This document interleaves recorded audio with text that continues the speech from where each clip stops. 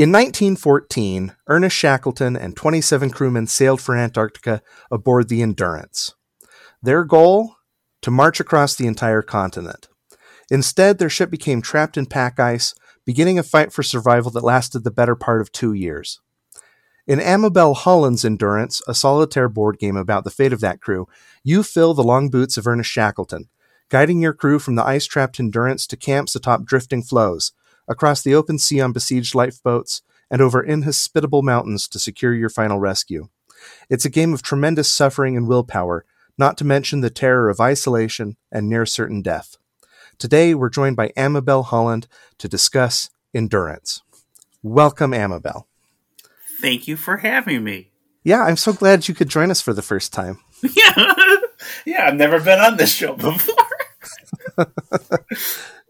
So now that you have secured a second annual slot, how do you feel?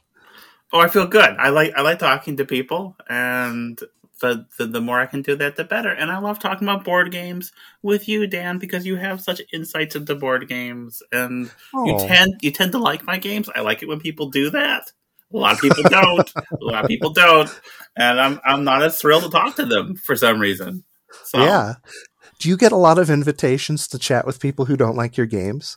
I get invitations to chat with people who haven't really played any of my games. And I think they expect me to be like a normal designer. And then it's such a weird mismatch, you know. It'd be like trying to get be like if you're like an Entertainment Tonight kind of reporter and you're asking like the usual glib questions of like, hey girl, what's it like to be in the industry? Yeah. And it's like, no, I'm a weird little goblin off to the side making weird, frustrating, obtuse games that are abrasive and sometimes don't even have victory conditions. So yeah. So weird, obtuse, abrasive, unvictory condition game. Today it's Endurance, which I'm trying to decide where this fits because is it my favorite of your games? It might be. Okay. But it might not be. I'm kind of going through because I really like Nicaea as a favorite as well. It's hard. It's hard to decide. You know, for a long time, I was pretty adamant that the best thing I had ever done, and probably the best thing I would do, was this Guilty Land. I was tremendously proud of it at the time. And I still am. Yeah. I still am proud of it. But, you know, that was a game I made when I had a different name. And when my brain worked differently, right? Right. And I think you can see that because with a game like Nicaea or Endurance, there's such a clarity to it. It's a lot more elegant. I'm not like reaching for things as much. It's not as cobbled together, and it seems to say what it's saying more effectively, more expressively. So, and I've been thinking about that a lot, about how, like, especially because it's such a personal game, and it's Endurance is, and it's probably in some ways more experimental and more the thing I talk about doing. Like, here's a game that's frustrating. Like, it's certainly more frustrating than most of my games are. And so I actually think right now is probably my favorite of my games, and it probably will be at least until my giant monster game comes out in a couple of months. We'll see how that goes. But yeah, I think that's an encouraging thing to hear. When you created this Guilty Land and you had mentioned to me that it was probably the best thing you would ever do, I think that's exciting. And I think that's a powerful statement to make about your own work.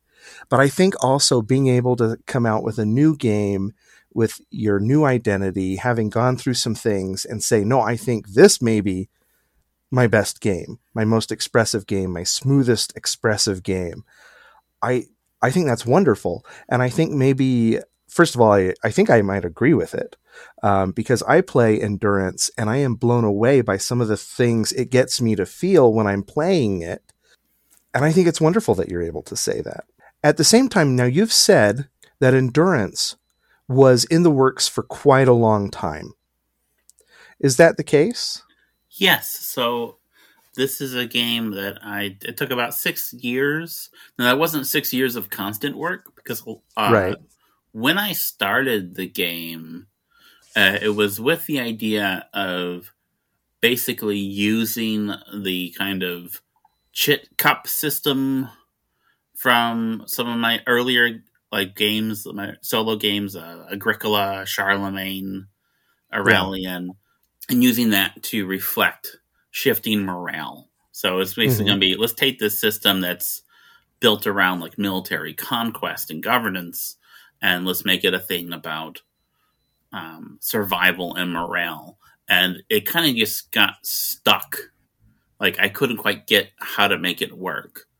And I couldn't quite figure out what it is I actually wanted to say. So something I kept coming back to over time. And I will say that Mary Holland, who owns Hollandspiel with me, was very adamant that I should complete this game and get it out, because she was very interested in it. But it took some time before the pieces could fall into place, really. One of the big pieces was just figuring out how to approach the overall story, because the story of the Endurance historically is, they went through all of this very intense stuff, fighting these impossible odds, and they came out on the other end of it okay. I mean, some version of okay. Right. A lot of them were deeply damaged by it, but there were no human deaths during the adventure, as it were. Yeah. And how do you reflect that in a game, right? And what I came around to was, well, this was like the least likely result. There were so many near misses. There are so many things that should have just killed all or most of them, and somehow didn't. Just not only through like leadership, but through dumb luck. And it occurred to me that I could express like this thousands to one odds, this miracle, not through making the recreation a sure thing, because then you don't really get the sense of it, or the sense of the despair, really. Right. But rather presenting it through its absence, through like, here is a model. Some people who do a lot of work that talk about a lot is models and probability. Well, here is a model of this situation, and you run through this model, and the historical result is extremely unlikely, and hopefully will demonstrate just how miraculous it was. You mentioned a couple of these pieces coming together to let you design this game. Yeah. So it sounds like you had to just throw out your 3-cup system. Yeah, basically.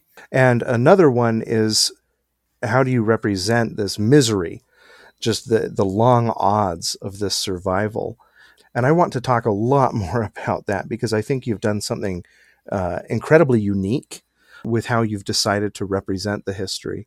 Were there any other pieces that had to fall together before you could design this game? Or are those the two main pieces of the jigsaw? I think to a degree, those are two main pieces of the jigsaw. Now, I would say that second piece, that vital second piece, that really came. I mean, this is not a game that I could have finished before my gender transition, because it was kind of living through my own misery and my own miracle that made me think about the odds. Because the odds of me figuring out my shit were like so long, such long odds. I was so oblivious, and the things that came together in the particular way that they did, in the order that they did, to get me to the point where the this obvious thing occurred to me, and it was something that I could actually do, where I could be saved after feeling absolutely hopeless for so long. It's just a pile of coincidences that just staggers the mind. Yeah, and some of that is board game related, right? Because I think if I wasn't full time making board games, I wouldn't have had the time to actually think about myself if I was like working a real job. Sure. And, she's going to hate me saying this because she hates it every time I do, but a big part of what got me to figure my stuff out was becoming friends with Aaron Escobedo. Right. And that was from us publishing Meltwater, which she submitted to us because we had published Infamous Traffic, which Cole submitted to us because I asked him to, and he remembered me as the designer of Northern Pacific. So if those things hadn't happened, because there's actually no reason why Cole should have said yes to this brand new company. If all those things didn't happen, I don't know if I would be here today talking to you. Yeah.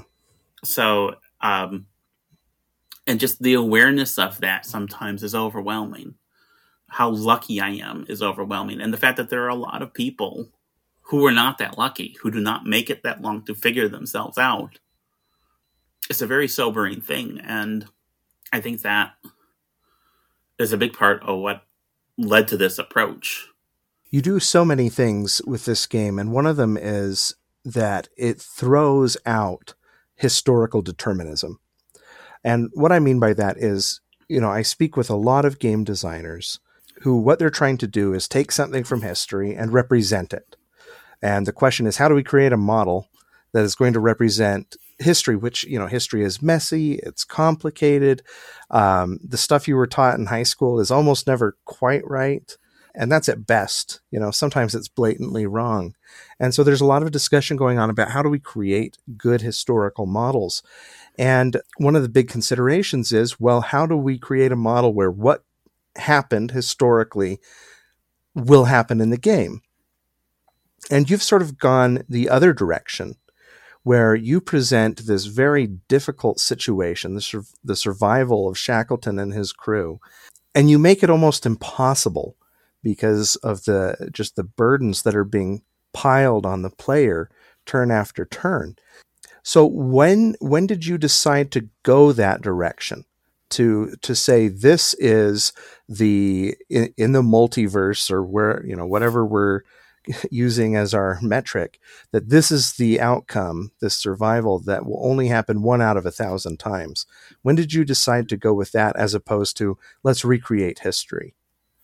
Well, part of it was, it was kind of all tied up with that sense of how long the odds were and that. But also really, I think in my games generally, I tend not to favor the quote unquote, the historical results when I'm trying to build a model. I try to build a model somewhat probabilistically. Also, I don't approach it scientifically because I'm not a scientific person really. I approach it more like, what argument do I want to make? But I also do look at how many coincidences there are just in history, right? And so a lot of my games don't necessarily always or even often lead to the historical result if the historical result was unlikely.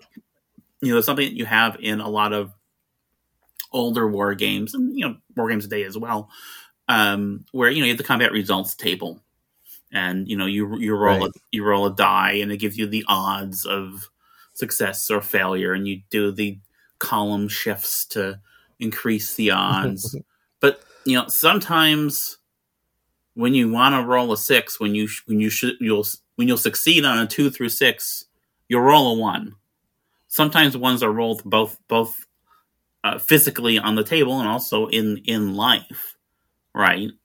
There are certainly situations where there is no way it should have worked, but it did. Mm-hmm. I've always been fascinated by that and that idea.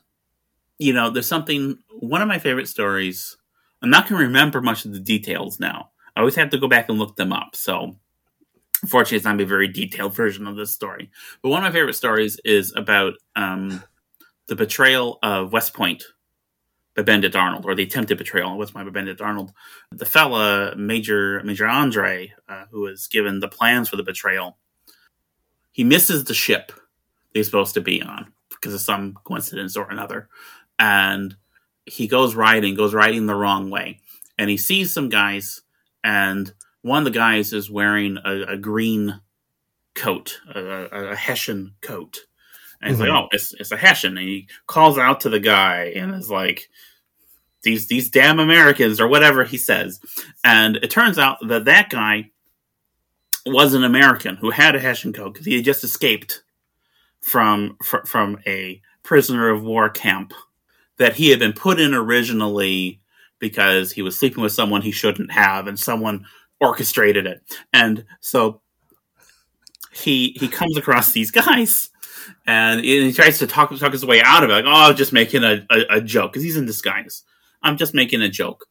And they find the plans in his boot.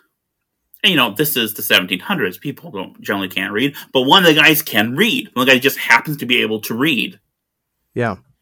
Because of that coat, because that guy escaped from the prison, because that guy missed his boat, because that guy could read, that is why Benedict Arnold was stopped from betraying West Point. That's why he ran away, did not betray West Point. The betrayal of West Point would have been a huge game changer in that war.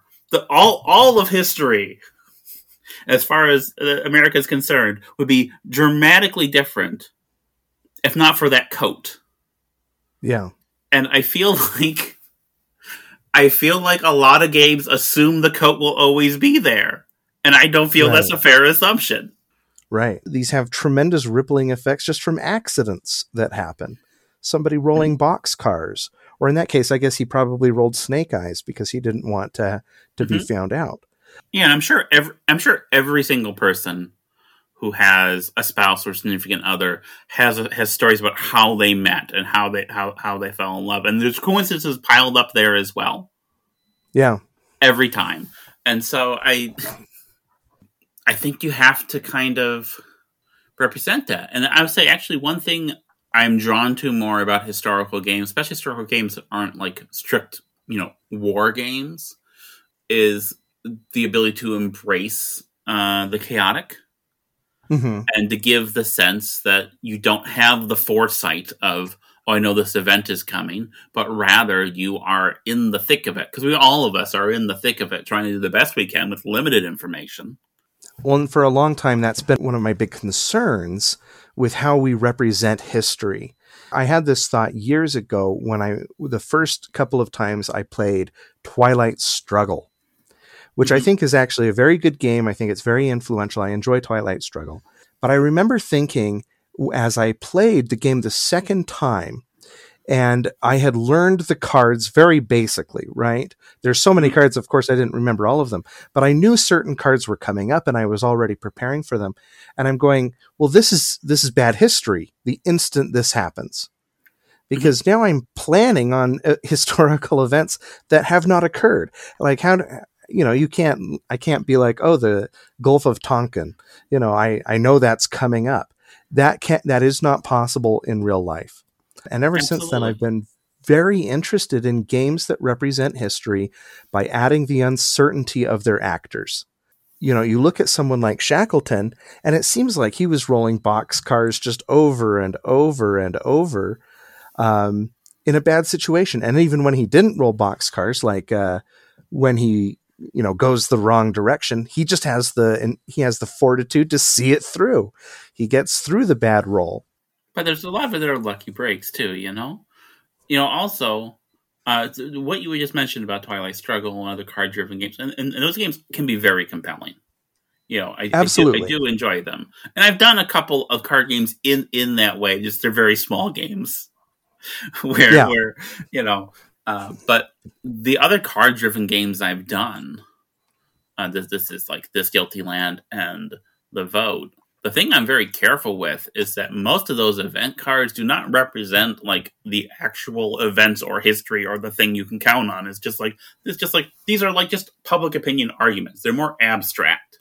They're meant to be more abstract. People really hate that. Because they want like the little event that's cute and like ties in with the effect and gives you the flavor, but all that flavor doesn't give you the argument.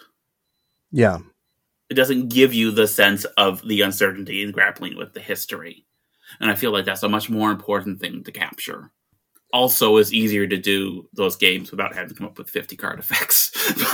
But that's one of my secrets.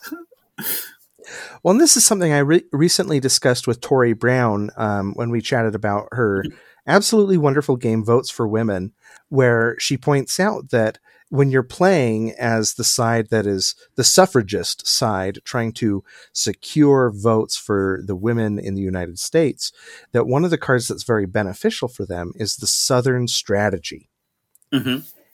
But that card is a trap because the other side, the side that is opposing women having the vote, can then use the Southern Strategy to trigger all sorts of effects down the line. They have cards that can only trigger their effects if the Southern Strategy has been used, which means that after you've played the game once, you're never very likely to resort to the Southern Strategy. And this is very good illustrative history on the one hand, because it teaches you as a player about the ramifications of certain actions.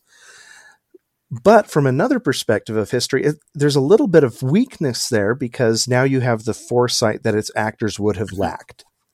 And I just love talking to designers about these different approaches to history because she is using history in a very didactic sense. That's meant to be a game that students play. Yeah.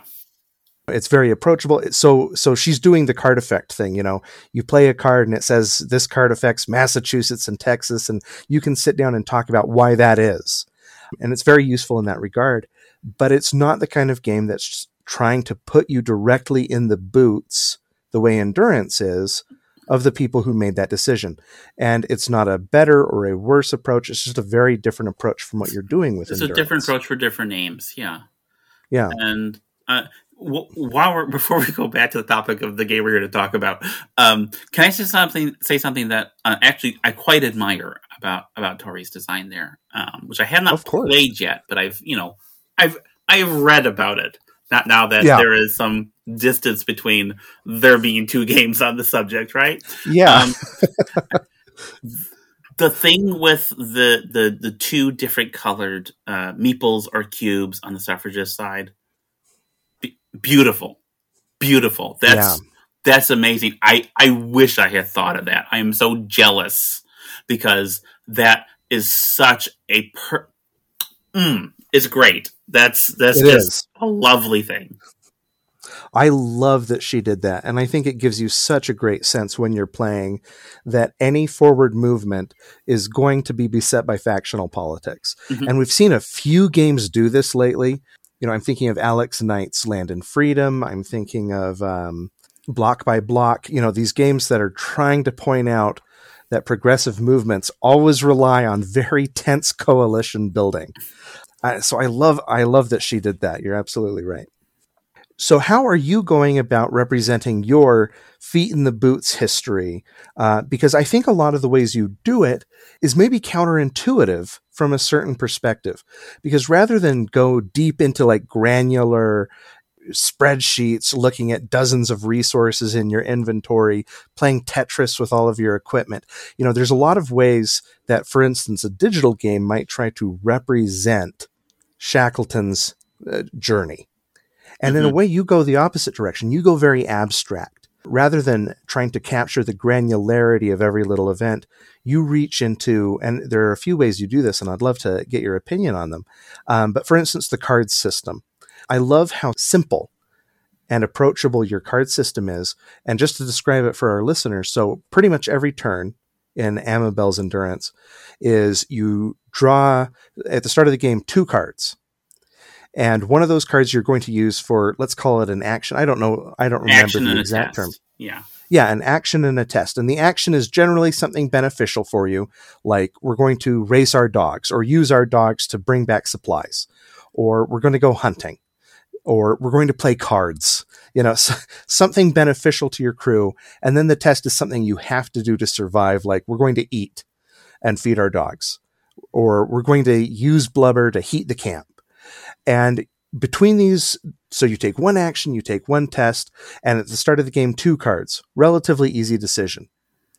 But then you do something where, as the game progresses and the conditions become harder for your crew, now you're drawing 3 cards. And any card that you can't do its action or its test, or you don't succeed at them, you have a penalty on the bottom of every card. So now you're drawing 3, which means one card you must do its penalty. And eventually you're going to draw 4. And eventually, am I right? You get to 5. 5, yeah.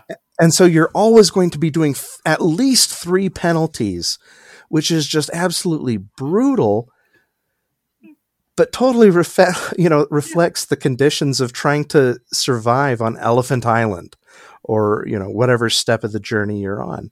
And this is a very abstract way of approaching. You're not marching across a map. You're not navigating. You're not doing, many of the things that I think other designers might try to do to get you to lean into the experience of being here in the wilderness of Antarctica. So how did you get there? Why did you decide on this abstract card system as opposed to, any of the 100 other ways that this could have gone? Well, I think the key thing is I wanted to limit agency, or I didn't want this huge menu of options for you to choose from. Because I think in that situation, historically, they spent a lot of time sitting around, being cold and miserable, and trying to do what they could to raise their spirits and whatnot. So just having a very simple choice, and sometimes a very difficult choice, sometimes a kind of obvious choice.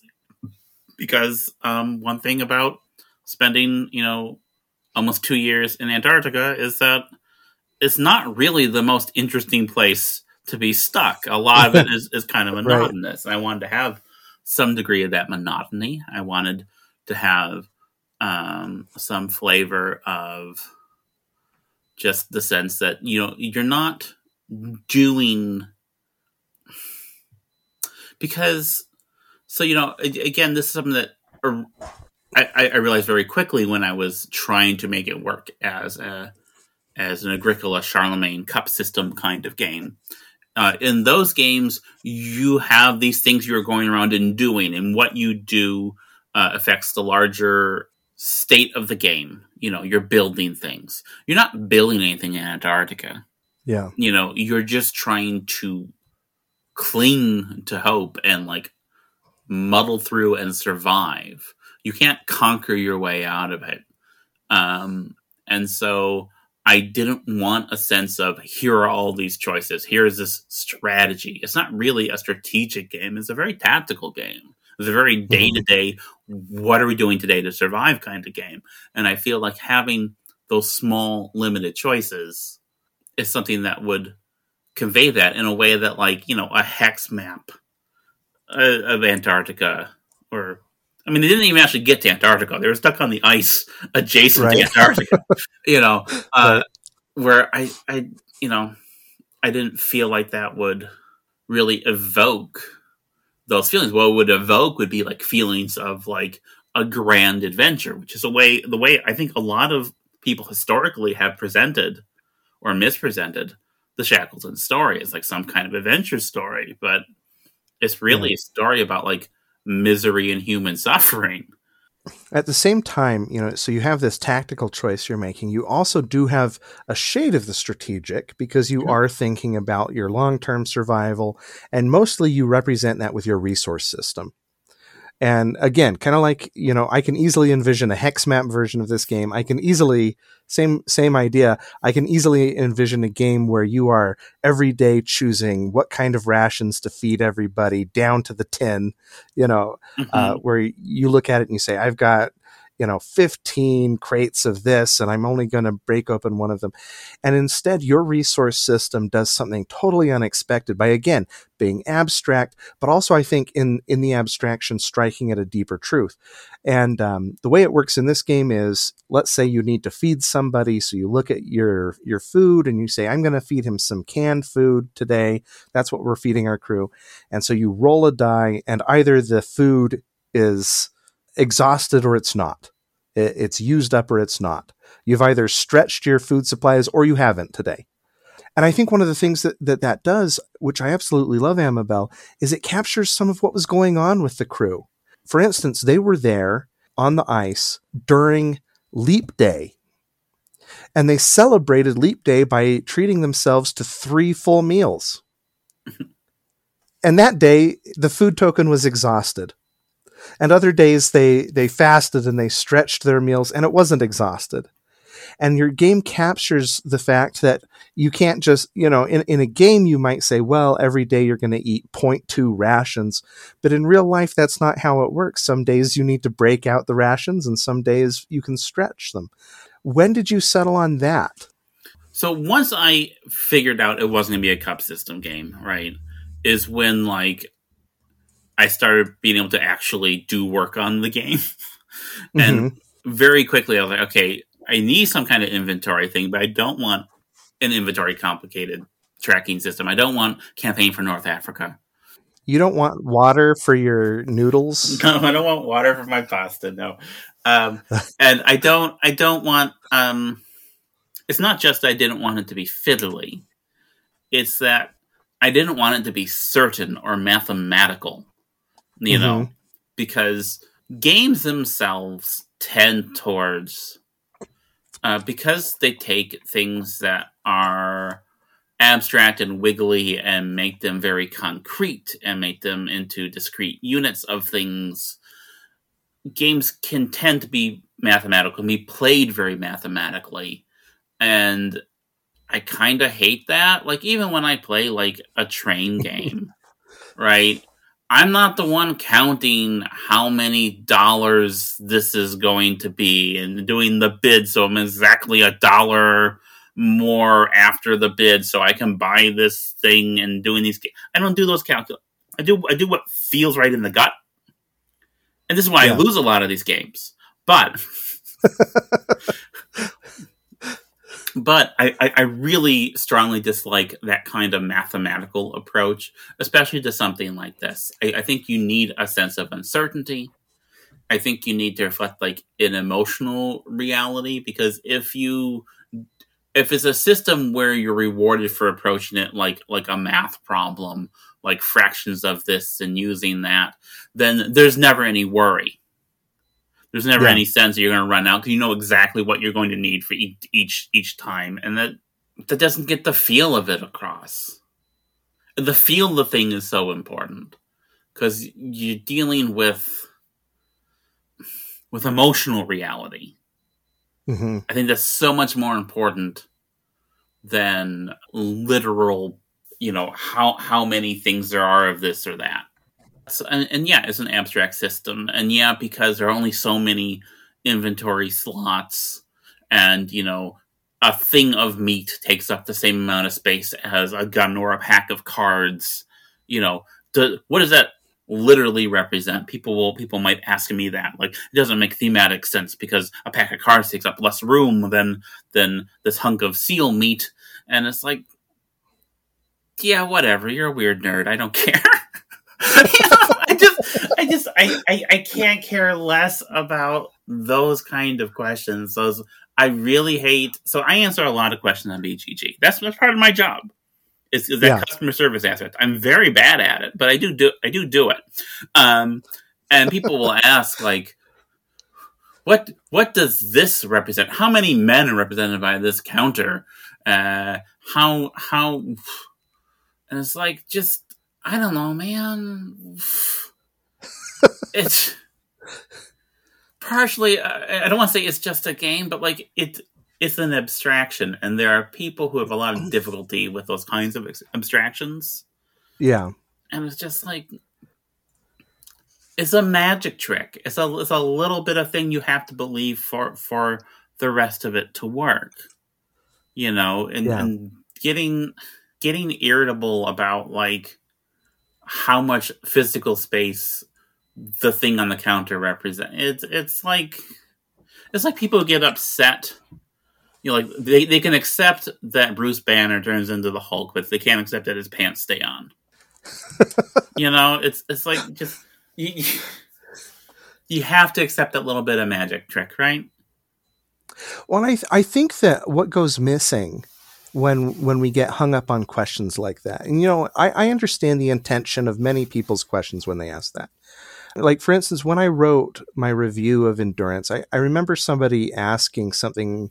I don't remember if it was on my site or social media. The question was about Frank Hurley, who had been the expedition photographer. And when the Endurance, it was trapped in ice, it was going to be crushed. They knew that they had been shoring it up with the carpenter. They had been trying to hold it together. They knew it was going to be crushed.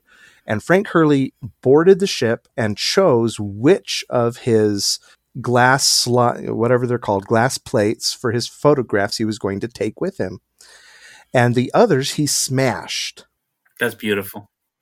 And here's the thing. The person asked, well, why, if they were going to be crushed by the ship, why would he smash them? And I'm going, well, think about it. This is his sole act of agency. Mm-hmm. If they're going to be destroyed, why not destroy them himself? I love the choice that he made I'm going to save 100. I don't know how many he saved, but I'm going to save the ones that I want to save that will represent our journey. And the rest, if I can't have them, no one can have them. The sea can't have them. No one, this disaster can't have them. And it's such a human thing to do. Mm-hmm. And Frank Hurley was an artist, and, he went on to develop composite imagery of World War I. And, he had an idea of what an artist should do. And to me, in that moment, I see an artist making a choice about that. If the void is going to claim his art, well, no, it's not. He's going to claim his art. But somebody approaching that from a survival perspective, which I think is very similar to a game perspective, where you're mathing everything out. And what utility does this action serve? Well, it serves no utility whatsoever, except the utility that it serves to his soul. Yeah. And so when I'm playing your game, should I be bothered that a pack of cards takes the same amount of room as, an entire seal worth of meat? I think that no, what it's showing is it's showing a priority. The inventory isn't meant to be a physical, one-to-one representation. It's trying to show these are the things that we chose to carry with us. And we chose to account not only for our bodies, but for our hearts. And that takes something of our planning and our attention and our bandwidth. And we could have taken more meat, but instead we chose to bring a pack of cards. And it probably represents more than cards if we want to get literal about it. It's also books, and, the phonograph is also records. They're heavy things. But what it shows is that we're paying care and attention not only to our bodies and our bellies, but also to our hearts and souls. And I'm probably talking too much, but can you tell I love this game? Well, thank you. And I mean, I'm in agreement with you. And I would say one thing. So I don't want to come across as too harsh towards people who, buy my games. And absolutely. Whatnot. And that's why I say I get it. I get the questions.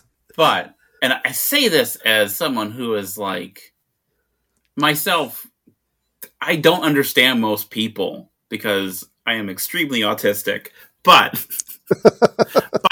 like, I don't understand the need to take really any work of art, whether it's a game, a movie, whatever, literally all the time, or approach it like a problem to solve, which is something you get a lot in games, actually. I think like media literacy is bad these days, is not good. People do not have good media literacy these days because there seems to be such resistance to things existing metaphorically. Mm-hmm. And like metaphor is like one of the most powerful things we have with art. The whole point of art gives us words for the ineffable, right? Yeah. And you can't do that by making it a math problem. I often think about just the shock that is our existence. That, you know, we are meat, we are animals that woke up and then thought about why it is we think about ourselves. Yeah. That isn't something that can't. Yeah, that isn't something that can be explained through the logical side of the brain. That has to be explained by approximation and metaphor. And I think that board games, I love board games. I obviously love board games. I hope my love of board games isn't in question. But sometimes board games lean so far into the logical that we lose just a little too much of that self-wonder, which is maybe one of the reasons why Endurance strikes so hard with me, because it's a game that, yes, it is a model, and yes, there is math and there's probability, but that's not the highlight, and it doesn't feel like the highlight while you play it. Thank you. Now, in the middle of the game, and I'm curious, I would almost think this might be the most, you're already laughing because you know it's coming. This might be at least in the people I've talked with, this is probably the most controversial element of the game. And I don't know if that bears out in your experience as well. You have this interlude. It's called the lifeboat phase. And it is, Amabel, I don't know if you know this, but it is deeply difficult and unpleasant. Even in a game that's already deeply difficult and unpleasant. The lifeboat phase, where, you know, you've been playing this game and now the game is going to take a break to screw you over even more. And what you do is you load everything, all of your people, all of your equipment. I guess you could load some dogs onto the lifeboats as well, although I don't think I ever have. Maybe I have. I would have to go look at some photos. But you load them onto 3 lifeboats, and then you proceed to roll dice and get jostled, and probably at least a third of your people die. And the first time I played, I was deeply annoyed at the lifeboats phase, but I've come to view it as the hinge on which the game turns. Maybe I'll explain that in a moment, but first I want to ask you, what were you thinking with the lifeboats phase? But the thing is, in the regular flow of play, I never would have been able to represent that 3-day lifeboat journey. Yeah. Which is, I think, the point where their suffering, their physical suffering, was probably the most intense. And the thing where the odds of survival were like the most impossible. Yeah. Well, and they were just being soaked. So this is the period, just in case somebody is listening and doesn't know what's going on. So this is the period where they say, you know what, we need to make a break for one of these nearby islands. So we're going to shore up these 3 lifeboats, and we're going to climb on them, and we're just going to survive for the amount of time it takes to reach somewhere that is not a melting iceberg. Yeah. And, you know, during that period, like, water is filling the bottom of the boats. This is how one of the crew members got frostbite and getting his foot infected with gangrene, had to be amputated. Yeah. This is the time where, like, they are obviously having to, like, shit out off the side of the boat. Yeah.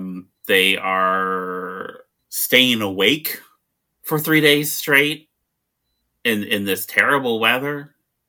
They forgot to bring potable water, and of course it's salt water out there, so they were like sucking on raw hunks of meat to get some moisture because their throats were drying up. Like this incredible, mind-boggling physical suffering, and I needed to represent that because that's such a turning point in the story. Because really, for all I talk about, you know, not wanting to be historically deterministic, like the game basically follows the sequence of events. You might not, maybe not everyone gets there at the end, but so I wanted to represent that, and I wanted to be something that really stood out and felt different and a little unfair, and still kind of a piece with the game because it's still, the game is one that uses a lot of dice rolls, and there's only a lot of dice rolls in the lifeboat sequence. I want something that would stress cooperativeness between the boats, between the men. And so you have this way you can share dice when you're trying to fulfill these conditions that are on the cards. And I wanted something that is not a test of the skills you've had playing the game. It's a test of how you've done so far. Because if you have kept your men and their morale intact up until that point, it's going to be a lot easier. If you have a lot of men who are demoralized, they're not rolling dice. It is not going to be easier. It's going to be much harder. So that's basically where it came from. Like, yeah, I wanted, and I knew, like, I kind of knew when I was like, a lot of people are going to hate this. But never let that stop me before. Well, one reason I feel like it's the hinge on which the game turns is, to me, it's sort of the emotional moment when you step off the cliff in order to survive. It's jumping off the cliff into the river, to use Butch Cassidy and Sundance. It's that emotional moment where you've been so careful in surviving, and you've been measuring out your supplies and recovering them from the boat, and all the little particulars. And this is the moment when that's not going to work anymore. It's time to climb into some lifeboats and get thrown around by the ocean. And it sort of sets the tone of the game going forward, where the lifeboats phase, I feel like, is what sets me free when I'm playing. Now I can, going into that second half of the game, just trying to survive on Elephant Island and sending off some of my crew, the decisions I make are a lot more informed by feeling than they are by particular survival. I'm just going, yep, people are going to be demoralized. Someone will probably die. The people I'm sending to go for help with Shackleton are going to be the troublemakers because I can't have them stay here. So they're going to go with Shackleton so we can keep them from making the rest of our lives miserable. And the lifeboats phase is what does that. So even though it's deeply unpleasant and difficult, I think it sets the tone for the game going forward in a very important way. Thank you. Now, Amabel, let me ask you a question, because I think you may have forgotten to put this in the rule book, but how do you win this game? Oh, you don't. There's no win condition. Why is that? Now, I'm not a linguistic prescriptivist, but often we think about games and a game has a win condition. So why in this game, according to some, not me, but according to some, why have you decided to not have a win or loss condition? Really, when it comes down to it, a big drive for that is I was deeply uncomfortable trying to quantify the value of a human life. Frankly, knowing that the historical result is very difficult to reach. I haven't heard anyone who's reached it yet. So I mean, it is theoretically possible. I just haven't seen it. So, like, that can't be a win condition because then everyone always loses.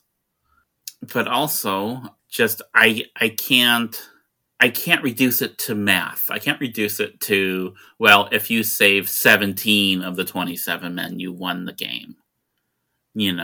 That feels wrong, and it feels like once you introduce that, once there's a victory condition, then your calculation is how do I achieve that victory condition, regardless of what the cost is.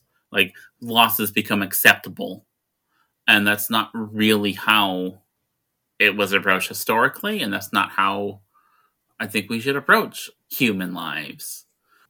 And animal lives, for that matter, because certainly one of the reasons why it took me 6 years also is that it's actually quite difficult for me to do a game with, like, animal suffering. That's a very hard thing for me.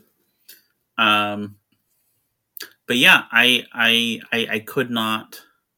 I was not interested in quantifying that, and I think it's more interesting also to just let you decide what that meant, what you did. It also kind of centers it more as an experience and more in line, perhaps, with a lot of tabletop role-playing games. Because those almost never have victory conditions, and some are, especially the solitaire ones, are quite experimental. Right. And I wanted, that feeling of that experience. I think in a way it makes it somewhat more immersive, and you are more likely perhaps to sit with how you did and what it meant and what guilt or remorse you might feel or not feel. Because there are people who feel nothing for pieces of cardboard. They can't make that imaginative leap. Mm-hmm.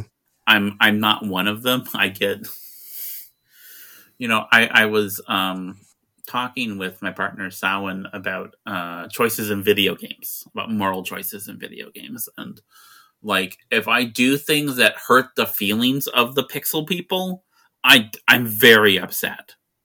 I know they're not real people, right? But I'm very upset. Right. One time, years and years ago, I was playing the game BioShock, which I don't think it's aged super well. But I was playing BioShock, and accidentally I hit the wrong button. The choice you come. So you ate the little girl. Ate the little girl, and I was like, oh no, I was so upset. I deleted my save file and started over, and I was pretty far in the game. I couldn't. Yeah. I couldn't with that. Other people are probably min-maxing that stuff. I can't. Yeah. I can't do that. So, like, from a moral perspective, as someone trying to create, some kind of artistic work, using artistic in the sense of I'm trying to express something, not that I think it's high art or anything, not, having a value judgment with the word artistic. I couldn't and didn't want to have there be a win condition. And I think, again, that is also trying to make the whole game feel less like a math problem for people to solve, more like a thing for them to go through, Speaking of Shackleton, who got he got the perfect win condition, except he reportedly spent the rest of his life deeply distressed by the suffering that he had, in a sense, inflicted on his crew by being the man who had commissioned the expedition. And also the lives that were lost on the Ross Sea Party side of the expedition, because I think 3 men died in the Ross Sea Party, which was the other half. And of course, that's not Shackleton's fault. That was on the other side of Antarctica and so forth. They were not in the similar straits to his party. But apparently he was quite distressed by the suffering of his crew, by the amputations, by the trauma that was inflicted on them, and by the loss of life in the other sea party. And so if the person who won the game is still not considering it a win condition, is it appropriate to have a win condition where you win if you lose fewer than 10 crew or whatever, pick a number. I do think it forces us to, as you put it, to sit with whatever has happened. For instance, my best outcome is 3 deaths. Okay. And I have no idea if that's good or bad. It's certainly better than, when everyone died or when over half of my crew died. Is that a win or is that a loss? Well, I think it depends. I think of it as a win to have only lost 3 people in just such dire straits. But I like that we don't put a label on it. I think it makes the game more meaningful. Thank you. I try.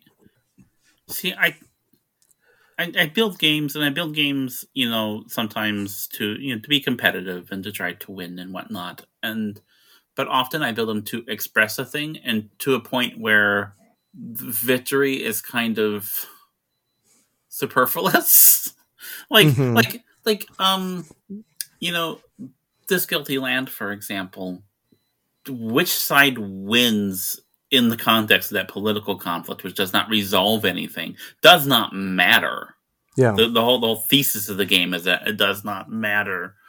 And the meaning of the game isn't derived by winning or losing, but by the interaction, and the observation of that. And I feel like that's a very unusual approach, frankly, to board games, where people tend to I don't know, look at the pursuit of the victory condition as like the be all end all. And I understand that. I understand why that's predominantly how we approach board games, but I feel like there's more. You can do more with it, with the form.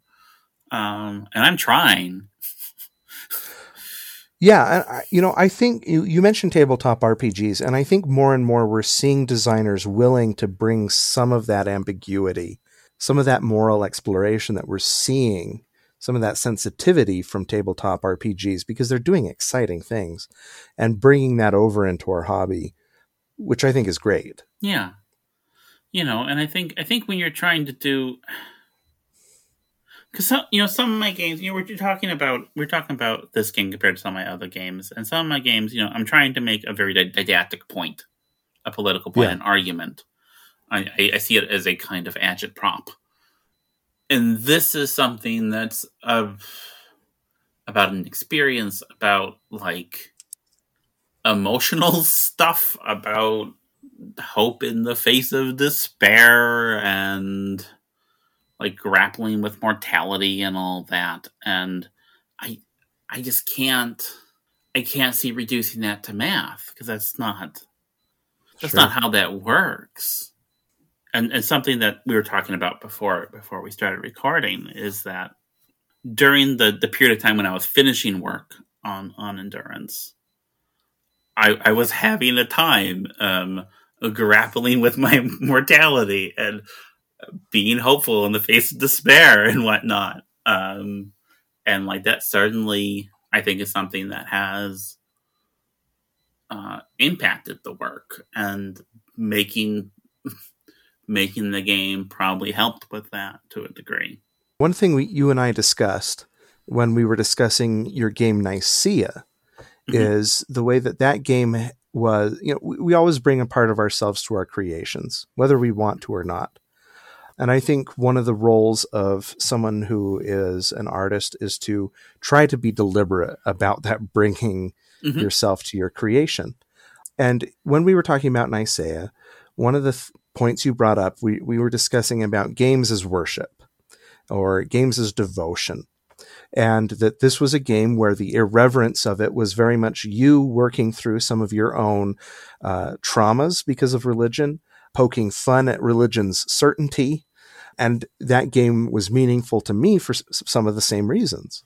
Now we have this game Endurance, where I look at this and I think about your journey as a trans woman, or as somebody who's struggling with a brain hemorrhage, the uncertainty of mortality. And I look at this game and I can't help but wonder, is this also an act of devotion or worship or working through, just knowing a little bit of your background? How do you feel that this game intersects with that? Do you think maybe that's part of your reticence in assigning a win or loss condition to it? Or is, you refer to Shackleton's survival as a miracle. That's usually a religious term as we think of things, a miracle being something outside the bounds of the ordinary. What are your thoughts, Amabel? I think you hit on something with that. Definitely, my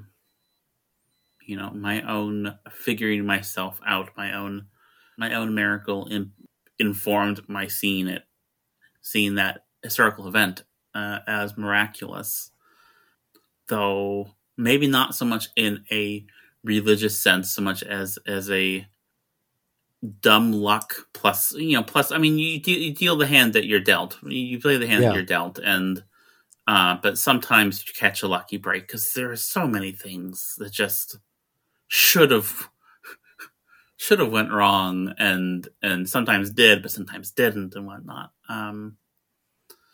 And yeah, I definitely think, I hadn't thought of it until this moment, but I definitely think that's probably why I'd be hesitant to assign a victory condition to it. Because, like, am I winning at life? I mean, I feel like I am winning at life, right? Like, Sure. People have seen my Twitter. I'm having a pretty good life, but I'm not. There's always that question of what do you leave after you, and what what does it mean? You know, those big questions that art is for, and that I've kind of studiously avoided having to deal with until it came crashing down. And like, yeah, so can I? I'm gonna talk a little bit about, maybe more than a little bit, if it's okay, about go ahead. The brain stuff. It'll be somewhat long and digressive, but like you know that you've had me on this show before. You know that you know my deal, right? Nothing. I know what I'm in for. Yeah. So last year, I started to have issues with my memory and my cognition. It was becoming very difficult to think and to focus, and everything was kind of fuzzy and foggy, which was very concerning to me. I had kind of fogginess in the brain before transition, because I was dealing with like undiagnosed gender dysphoria and fighting through that to do everything. But once I got on feminizing HRT, like that cleared up considerably, and that led to something like Nicaea, where it was much clearer and much more elegant. Yeah. And I'm able to think much more quickly and clearly. But then it started to get fuzzy again. And I was really worried about that, because basically every woman on my mother's side of the family, when she hits a certain age, gets Alzheimer's. Yeah. And I had watched over and again, watched that process where they forget, and they, you know, the person dies long before the body does. Mm-hmm. It's a terrible thing. And I was worried about that. So I go to my doctor and I say, hey, this is the problem I'm having, and I'm worried about, you know, Alzheimer's. And she's like, you're 40. You don't have Alzheimer's. Come on. But we'll do some tests. We'll figure out what it is. Probably nothing to worry about. And it starts with a blood test. And it turns out my B12 level is extremely low. So low, in fact, it may have caused permanent brain damage. That's fun. Oh, wow. Yeah. That's low. That's really low. Yeah. And actually what it is, it turns out, is that one of the possible side effects of feminizing HRT, of the estrogen, is it can lower your B12, especially if you don't get a lot of meat in your diet. And I'm basically a vegetarian most days. You know, I kind of split my time between living here with Mary and then hanging out with my girlfriend, Samhain, who she is not a vegetarian, so I do eat some meat over there. But my B12 is real low. And my doctor got me on a B12 supplement, which did clear up a lot of those issues. Like, oh, this is great. This was the issue. I don't need to worry about it. But she had also ordered an MRI at that time. And I was like, well, I don't really need this MRI because I already know what the problem is, but I'll go through this MRI. And have you had an MRI before? No. It was one of the worst experiences of my life. I hated it. I hated it so much because they put you in this machine and you can't move.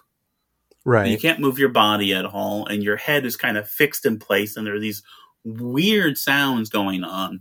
And it just, like, over the course of like this half hour, like, I couldn't feel my body. I just felt completely alienated from it in ways I haven't since like before transition. Because before transition, like, I didn't feel like I was my body. I felt like I existed in my body the same way you're not your house, but you live in your house. So I felt like my body was a thing I was in, but the actual me was not that. And then once I started transition, my body felt like me. And it's kind of a hard thing to, unless you've experienced it, most people don't know what I'm talking about, but it's such a crucial thing.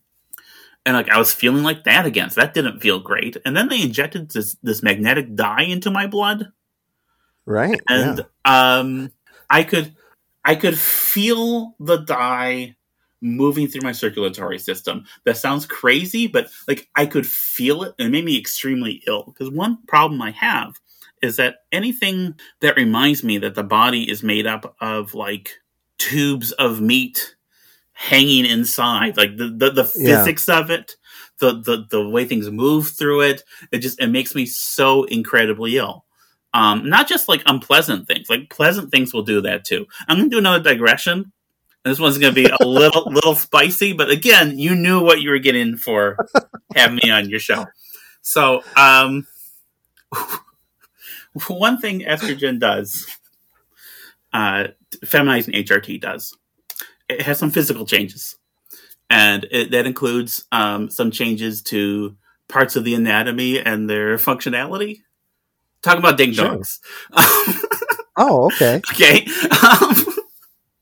And so one thing you have to do as a trans feminine person who is someone who has a libido is you need to reintroduce yourself to the body and how it works and what it responds to.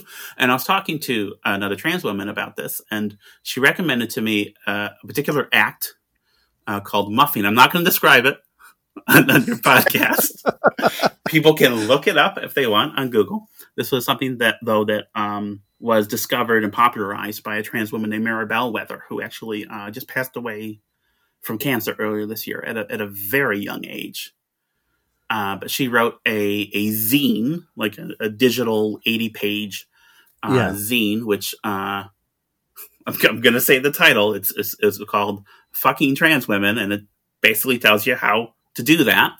And it describes this act, and it has these cross-section diagrams showing what's going on in there, and that made me so ill to look at that when I actually attempted the activity, like I just got physically ill. So anything like that makes me physically ill. And actually, that's something that I'm going to get back to the point eventually. It's something that actually is reflected in Endurance, I think, because one thing we didn't talk about were the event cards, and a lot of those event cards do try to emphasize like the physical suffering of the body and like the mechanics of things like defecation and urination in that hostile environment, things that are very viscerally upsetting to me. And I was very upset by them, but I was put them in the game probably because they upset me, really. Yeah. So I get this magnetic dye put into me anyway. And it makes me like really sick, and I'm really dizzy for like the rest of the night. And then the following night, I get an email with the test results, and the test results say your brain's basically normal, except in the left side of your brain, there are these chronic, tiny hemorrhages. And I was like, well, what does that mean? And I just get this in an email. I'm like, oh no, what does that mean? And of course, I do the worst thing possible, and I Google it, and first of all, where it is in the brain is consistent with early warning signs of Alzheimer's. I was kind of worried about that. That's not great. The other thing it emphasized was it described some symptoms of it, and one is a particular kind of headache localized in that part of the brain, and that was very familiar because I've had that headache since my 20s, but it's gotten a lot worse and a lot more frequent and intense and debilitating within the last couple of years. And so now whenever I get that headache, what I do is I think, oh, my brain is bleeding. And then I think about the inner workings of my body and I get nauseous and sick. Yeah. And so I tell my doctor, like, okay, what's going on here? And she's like, I don't know. I'm puzzled. You should see a neurologist. And so I make an appointment with a neurologist, and the earliest appointment I can get was early this year. And this was all happening last year. So there's this period of months where like I am waiting to see the neurologist, and I'm just freaking out about this. And it's not even that I'm worried that I'm going to die, like that I'm going to like have a stroke and die or something. Because they're small hemorrhages. I get that. I am not afraid of death. I'll tell you why. Because I have lived so much more and so much more fully and happily in the last 2 years than all the previous decades piled up together. I've gotten so much joy and in the last 2 years, lived so much life in the last 2 years that, like, if this is all the time I get, that's fine. I feel like I have a full life. Anything I get after this is gravy. As long as I get to be me. As long as I get to be Annabelle. It took me a long time to find her. It took me a long time to figure out, and it almost didn't happen. It very nearly almost didn't happen, but I got there, and I carried so much pain for so long to get there. And so, like, everything else is gravy after. But if I don't get to be Annabelle for the rest of it, if I start to lose that, if I start to lose myself and forget myself, what if I forget that I'm trans? What if I forget that I'm a woman? No, I don't want that. Not at all. That terrifying. So I'm just grappling with that for months. When I finally get to the neurologist, and I'm like, you know what? These are very tiny bleeds. Don't worry about it. We don't know what's causing it. It might be early Alzheimer's. We don't know. We're going to keep doing tests. You shouldn't worry about it like being a stroke or anything, but it might. We'll have to check on it once in a while. So I basically had the same information I had before, but being told don't worry about it did help. Yeah. At the same time, I'm still grappling with the uncertainty of it. And in some ways also the certainty of it, because, like, even if I have so many more years before things go downhill, every woman in my family has had Alzheimer's. My memory gaps and foggy thinking, which still persist in bits and starts, very much like what my grandmother was like before, a couple decades before she had Alzheimer's. Right? So, like, there's a certainty to it, actually. That, yeah, probably, if I live long enough, that is what is going to happen. And I hate that. I hate that so much. Yeah. But at the same time, does that change how I live my life? I mean, it's like being a trans woman in the year 2023. Everything's pretty terrible. I have a fair amount of privilege that insulates me from a lot of it, but a lot of people I know and care about do not have that privilege. And it's still scary. It's in the air. When you're trying to be legislated out of existence, like, you breathe it in every day and you're scared all the time. Everyone I know is scared all the time. At the same time, does that change what I'm doing with my life? I'm still trying to get as much joy as I can. And I'm trying to be as thoughtful as I can and put as much kindness and love out into the world as I can. Yeah. And I'll still be doing that even if that wasn't the case, right? Yeah. And I guess, I don't know, there's some solace in that, I guess. I don't want to say it makes the pain and suffering worth it or makes it bearable. I feel like people say stuff like that a lot. Like that the little moments make the hard moments bearable. And I mean, they do, but I don't think that's the point of the joy. The point of the joy isn't to make the suffering something you can stomach. I think that's a very mathematical way to look at it, actually.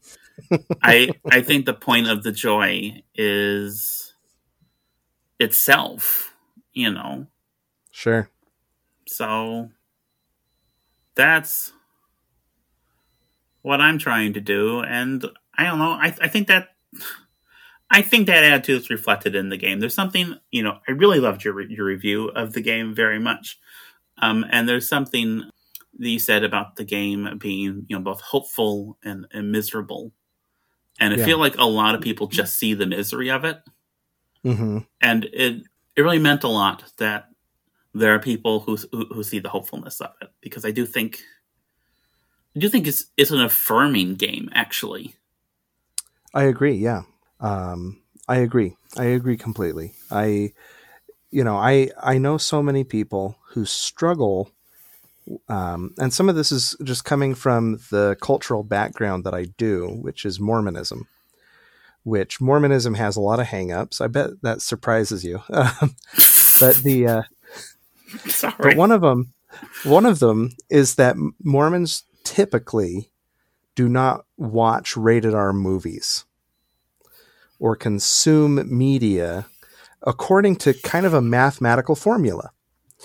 And even back when I was very active in Mormonism, as opposed to now, that was something that caused a bit of a rift with some people, because I tended to think that was a bit of a nonsense rubric. Because, my attitude at that time was, well, there are plenty of R-rated movies that I found very uplifting. First of all, let's leave aside why they're rated R. I think that me letting a ratings board determine whether I can engage with art or not, I think is a little bit silly. But beyond that, let's say that it's rated R because it's a miserable experience. Well, one of the most meaningful films I've ever watched in my life is Martin Scorsese's Silence. I adore that film. I find it incredibly uplifting and affirming. And the reason it's uplifting and affirming is because you sit through 3 hours of utter misery to reach a point where the characters decide that they are going to do something different with their misery than perpetuate it. And I love that movie. That movie informs my perception of what it means to be a good person. That movie made me a better person in some ways.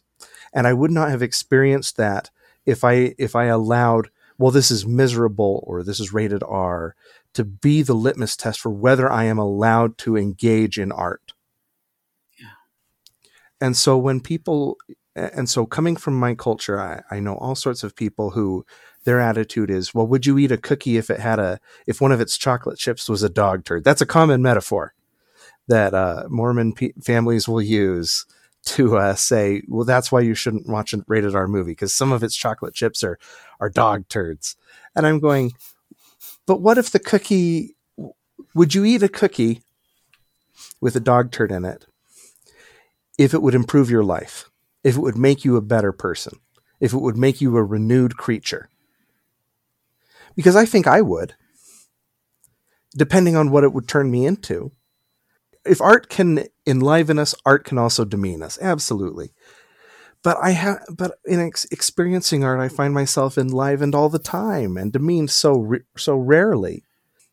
So a game like Endurance, which, yes, there's so much misery in it, but what comes through is just the determination of a human spirit to accept and welcome the boxcars and push through the snake eyes. And sometimes that's all we can do in life. I wish we could, we all wish we had more, but sometimes that's all we can do. And and a game like that, a piece of art like that, does make me more grateful for the times the rolls go my way, and maybe toughen up a little for when the rolls don't. And so I am grateful for Endurance. Thank you, Amabel, for designing it. I think that this is not only art, but it's necessary art. You're gonna make me cry, Dan. Well, I'm sorry. That's okay. I cry a lot. Thank you, estrogen. I cry a lot these days. It's good to cry. I didn't used to cry as much, or as freely, or as fully. It's good to feel, Yeah.